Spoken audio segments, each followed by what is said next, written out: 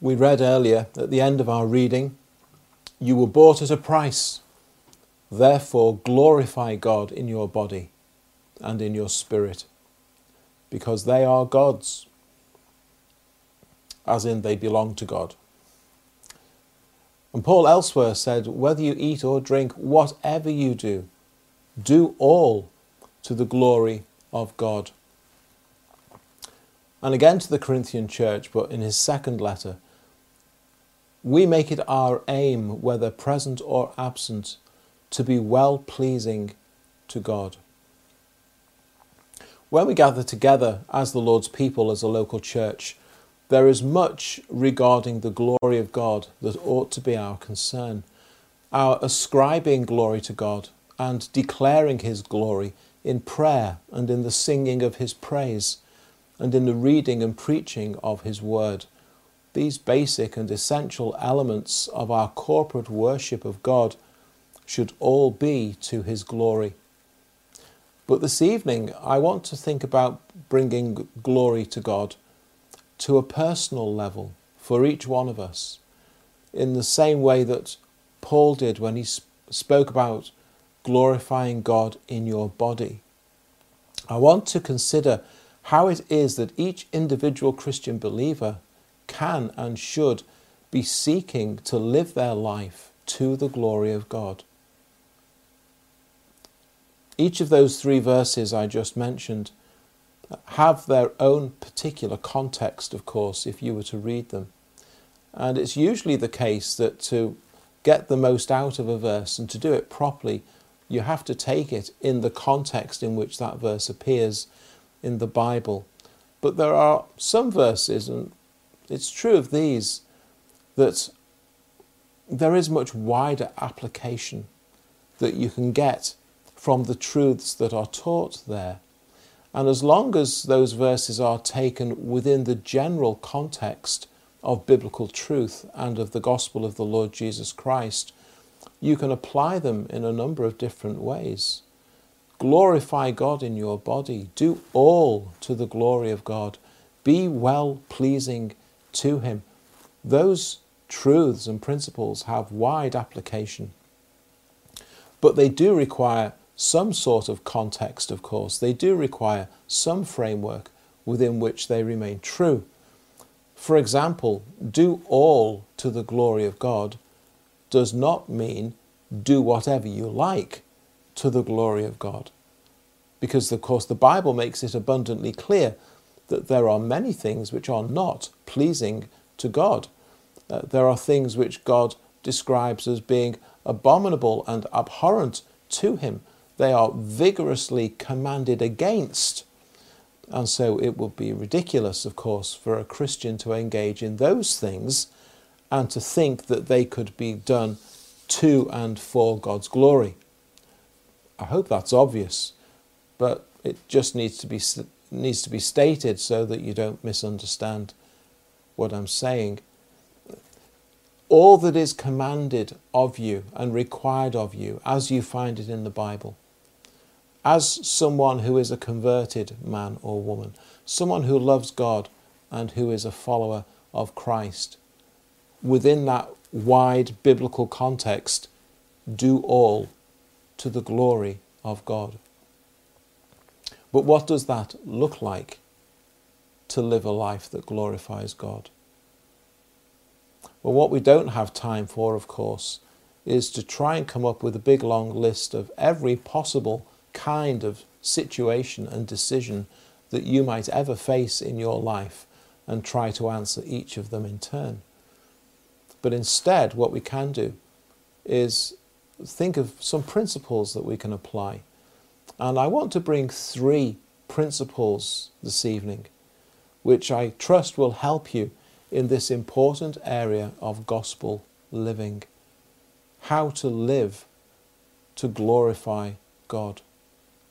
And I want to suggest that, first of all, it requires in each of us personal persuasion. In John chapter 7, we find Jesus speaking, and this is what he says: "My doctrine is not mine, but his who sent me.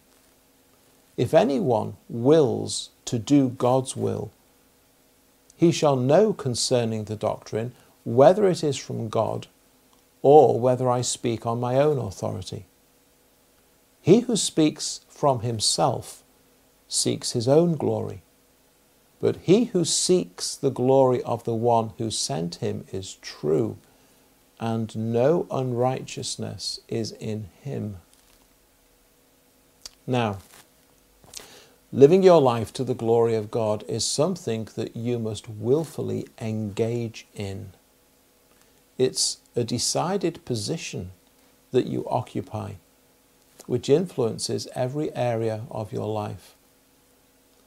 If anyone wills to do God's will, says Jesus. And of himself, Jesus says that he seeks. Now that's a proactive thing to do, to seek something. He seeks the glory of the one who sent him. It was something in which Jesus was actively, consciously engaged. The glory of God the Father is something that Jesus constantly has in view, constantly has in mind, is the thing in which he is fully engaged and pressing towards. The glory of God. Now the counterposition to that is the one who speaks from himself and who is seeking his own glory. Jesus is presenting us with two different positions that you can occupy here. The first is, this is me, this is who I am, this is what I think, this is what I know, this is what I've done, this is what I've achieved, this is what others say about me, this is why I'm right and you're wrong, this is why you should be impressed by me. Have you ever heard people who talk that way? Seeking their own glory. But the contrast to that for the Christian and for Jesus is this. This is God. This is who he is. This is what he thinks. See, it's constantly pointing away from yourself to God. This is what God has made known. This is what he has done. What he says I should do. What he has promised he will do. This is why his way is right. That people will see him. That he may be glorified. Not me. Now, you have to decide as a Christian which of those two positions you want to represent. Living your life to the glory of God begins with personal persuasion. That your will is to do God's will always and in everything. That within you and through you, God may be seen for who he is. And everything that ought to be ascribed to him is ascribed to him. All that ought to be surrendered and submitted to him in your life is surrendered and submitted to him. All of the thanks and praise and honour which is his, and his alone by right, is given to him.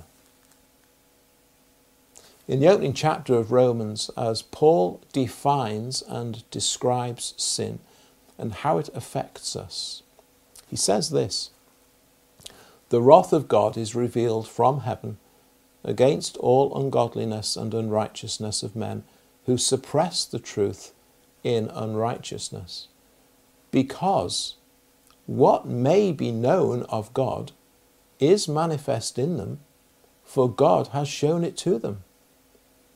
For since the creation of the world, his invisible attributes are clearly seen, being understood by the things that are made, even his eternal power and Godhead, so that they are without excuse, because although they knew God, they did not glorify him as God, nor were thankful, but became futile in their thoughts, and their foolish hearts were darkened.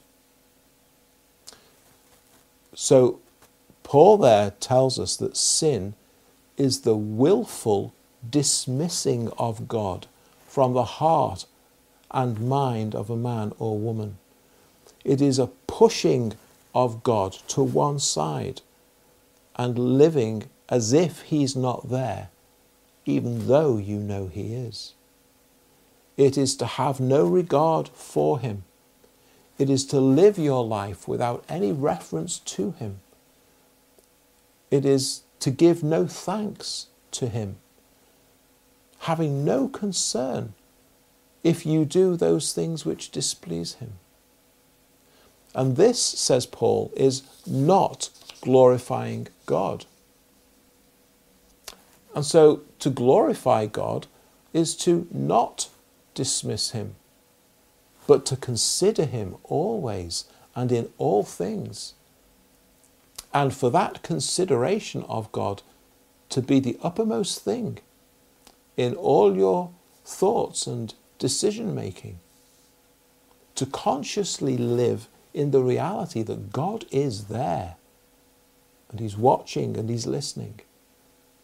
To have a regard for God and to refer to him and humble yourself in obedience to him always and in all things, and always with thanksgiving. And your regard for God and your reference to God is uppermost in everything.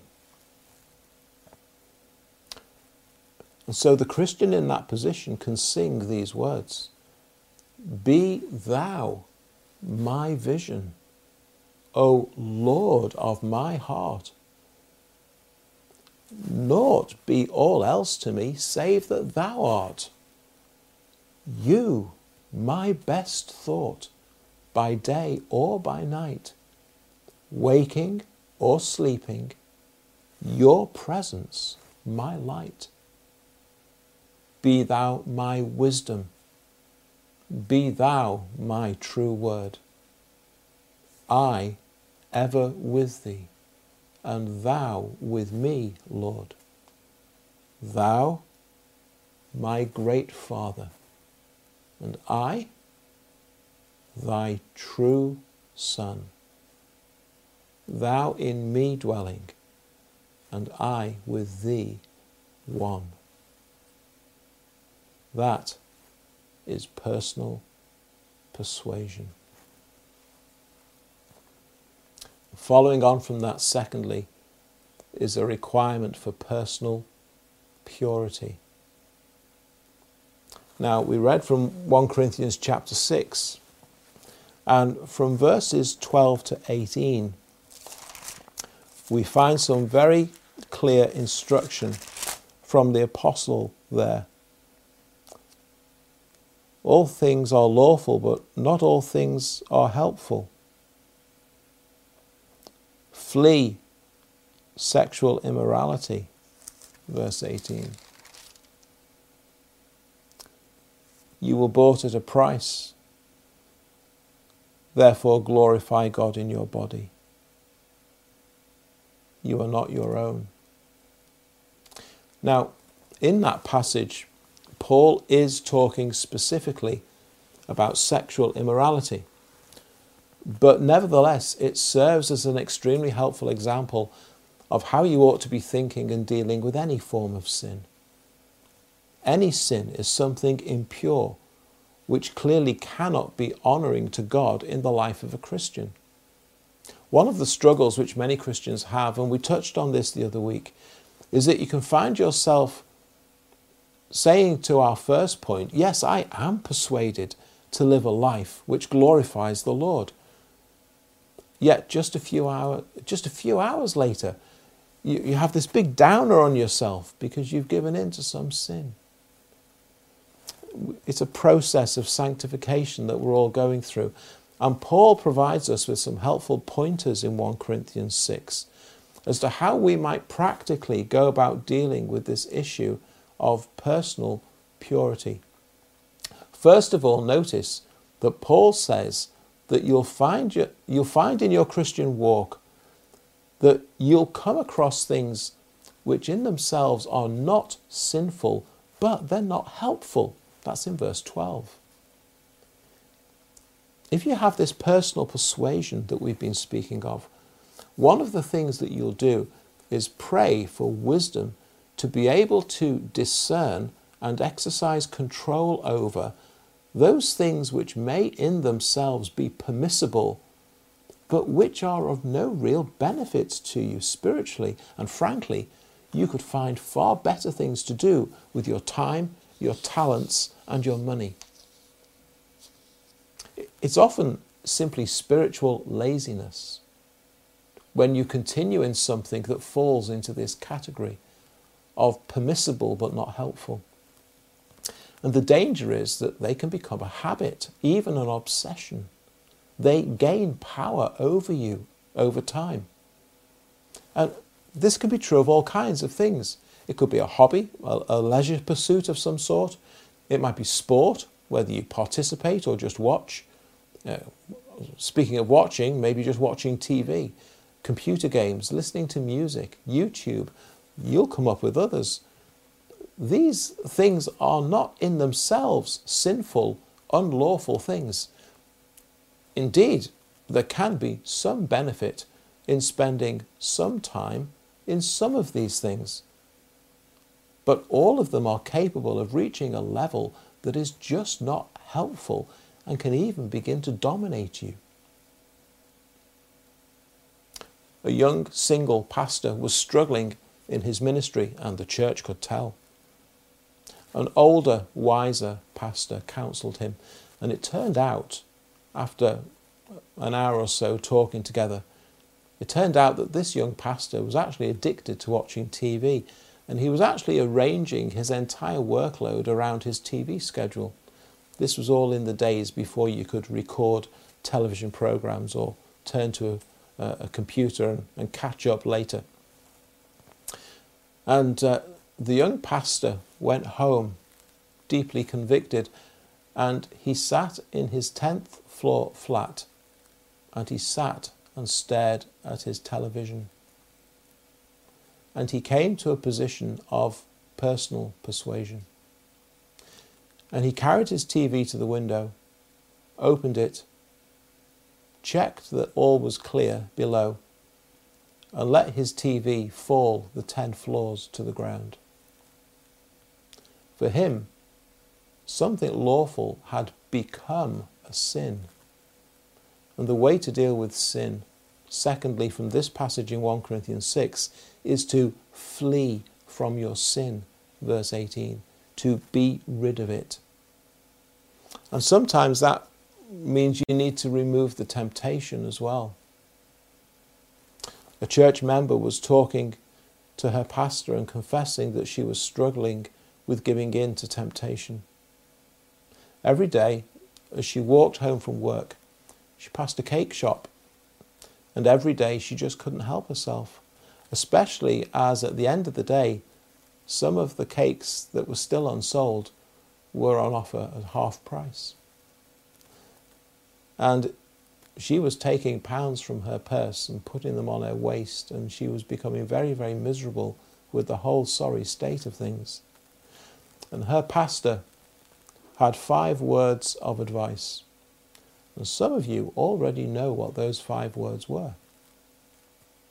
He simply said this: walk home a different way. Flee your sin. Or even throw your TV out the window if that's what it takes, or preferably not from the 10th floor. Flee your sin.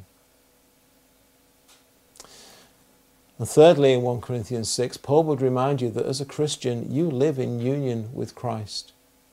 Thou in me dwelling, and I with thee one, as the hymn writer puts it. And when you sin, there is a sense in which you're dragging Christ into that sin with you. This is a lesson we thought about a few weeks back, that you're not on your own anymore, and you are not your own anymore. You are not a free agent to do as you wish. You belong to the Lord. You are in him, and he is in you. And Paul asks us to remember and to consider this great truth. In this union that you have with Christ, how can you willfully engage yourself in sin whilst you're in union with the Lord? Think about the price paid by Christ to accomplish that, says Paul. Surely you'll only want to glorify God in all that you think and desire and do. Personal purity, being rid of sin. What does James say in chapter 4 of his letter? Submit to God, resist the devil, and he will flee from you. Draw near to God, he will draw near to you. Cleanse your hands, you sinners. Purify your hearts, you double-minded. Lament and mourn and weep. Let your laughter be turned to mourning and your joy to gloom.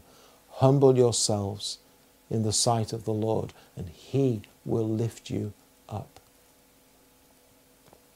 This will glorify God as your life becomes more and more purified in his sight.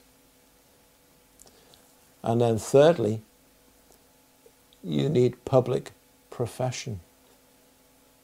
Personal persuasion, personal purity, public profession. And I'm thinking equally about your lifestyle and conduct on this issue as well as your speech. You'll find that amongst the people who you spend most time with, family, colleagues at school or university or at work, it's usually your lifestyle, your manner, your tone, your conduct that have a huge impact on people, as well as the things that you say. A very obvious couple of verses which come to mind are those which we find early on in the Sermon on the Mount in Matthew chapter 5, as Jesus says, "You are the salt of the earth, but if the salt loses its flavour, how shall it be seasoned?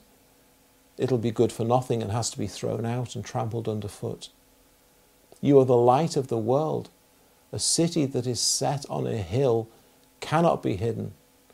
Nor do they light a lamp and put it under a basket, but on a lampstand, and it gives light to all who are in the house. Let your light so shine before men that they may see your good works and glorify your Father in heaven." Paul wrote to the Colossian church, "Walk in wisdom towards those who are outside, redeeming the time. Let your speech always be seasoned with grace, seasoned with salt, that you may know how you ought to answer each one." And to the Thessalonian church he wrote this, "Brethren, we urge and exhort in the Lord Jesus that you should abound more and more, just as you received from us how you ought to walk and to please God. You know what commandments we gave you through the Lord Jesus. For this is the will of God, your sanctification, that you should abstain from sexual immorality, that each of you should know how to possess his own body in sanctification and honour, not in passion of lust, like the Gentiles who don't know God. We urge you, brethren, that you increase more and more, aspiring to lead a quiet life, minding your own business, working with your own hands, that you may walk properly toward those who are outside." What's being spoken of here is maintaining a faithful example of the life of a godly believer. In Hebrews, we're told that Jesus is the express image of God the Father. And then Peter tells us that we have become partakers of the divine nature.